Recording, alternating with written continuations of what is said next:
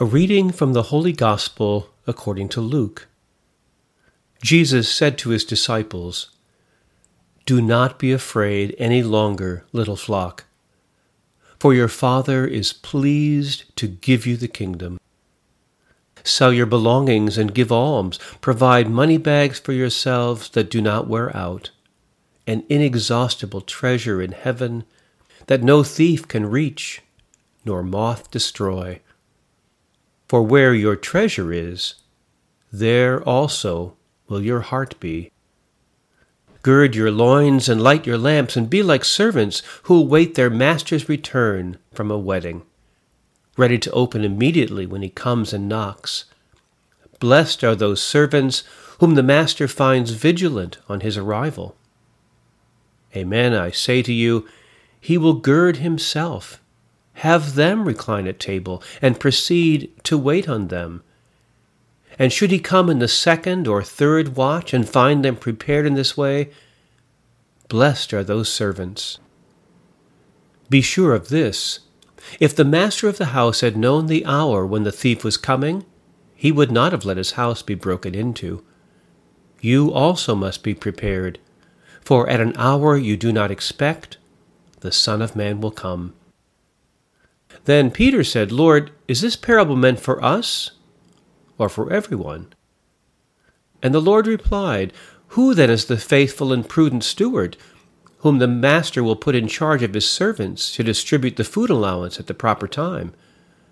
Blessed is that servant whom his master on arrival finds doing so. Truly I tell you, the master will put the servant in charge of all his property. But if that servant says to himself, 'My master is delayed in coming,' and begins to beat the men servants and the maid servants to eat and drink and get drunk, then that servant's master will come on an unexpected day and an unknown hour, and will punish the servant severely and assign him a place with the unfaithful. That servant who knew his master's will, but did not make preparations nor act in accord with his will, shall be beaten severely.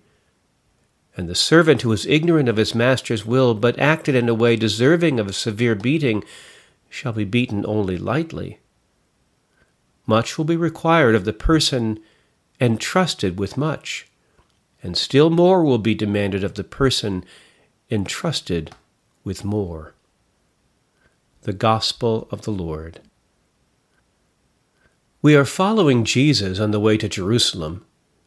He is walking ahead of us, and we are struggling to keep up.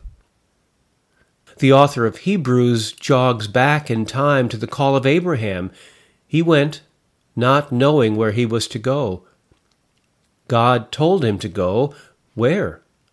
A place I will show you. Jesus calls his disciples to go. Where? They had no clue. This is where we all begin. We are born helpless infants, creatures of pure need. We are fed, we are protected, we are clothed and held and soothed without having done anything to deserve it, without offering anything in exchange.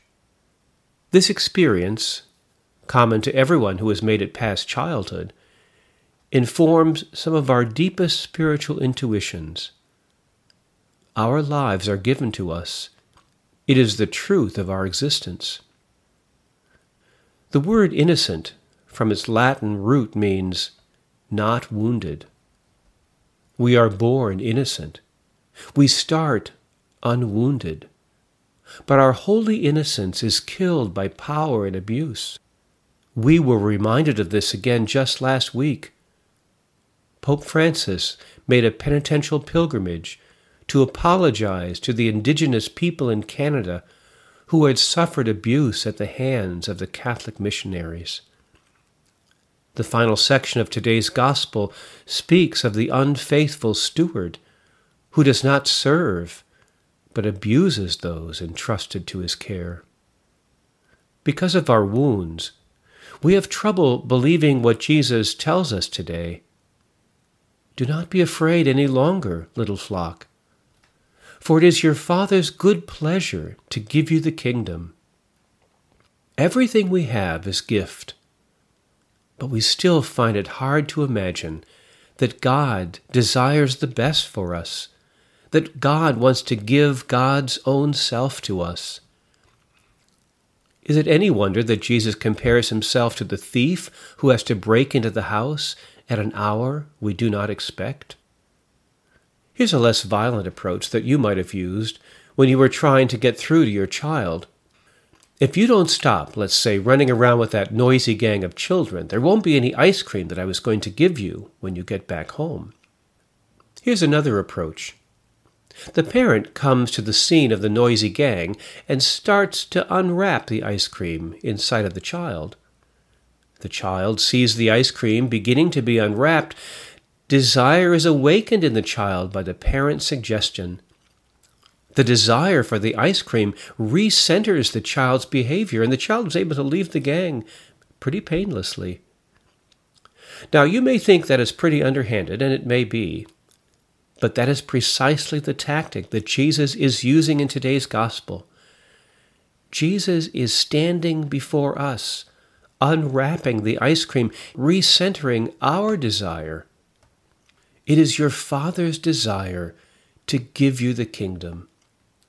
The romantic view is that our heart defines our treasure. Where your heart is, there your treasure will be. But Jesus tells it the other way around.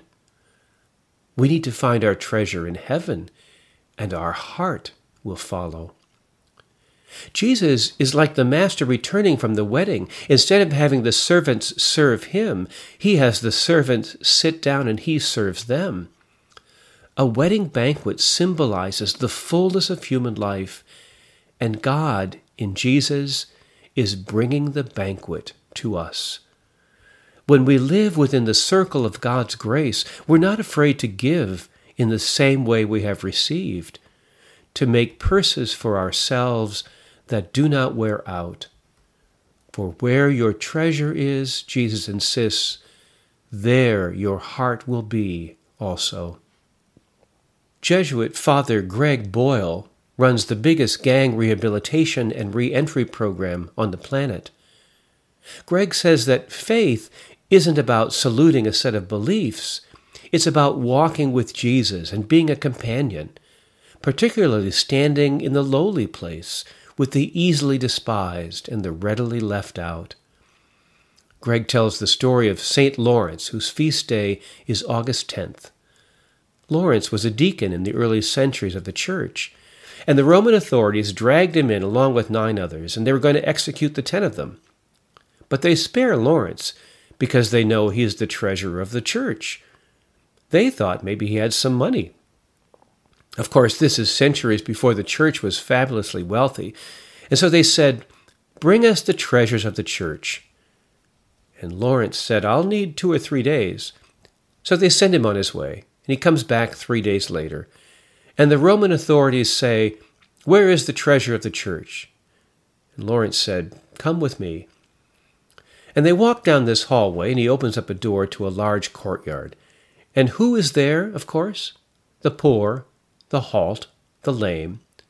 It's a who's who of everybody who is nobody. And he says, "There is the treasure of the church." Of course, they roasted him alive. Faith is the conviction of things not seen. In the Bible's understanding, the unseen things are in the future. Our future is secure with God, so faith can live in the uncertainty and even agony of now.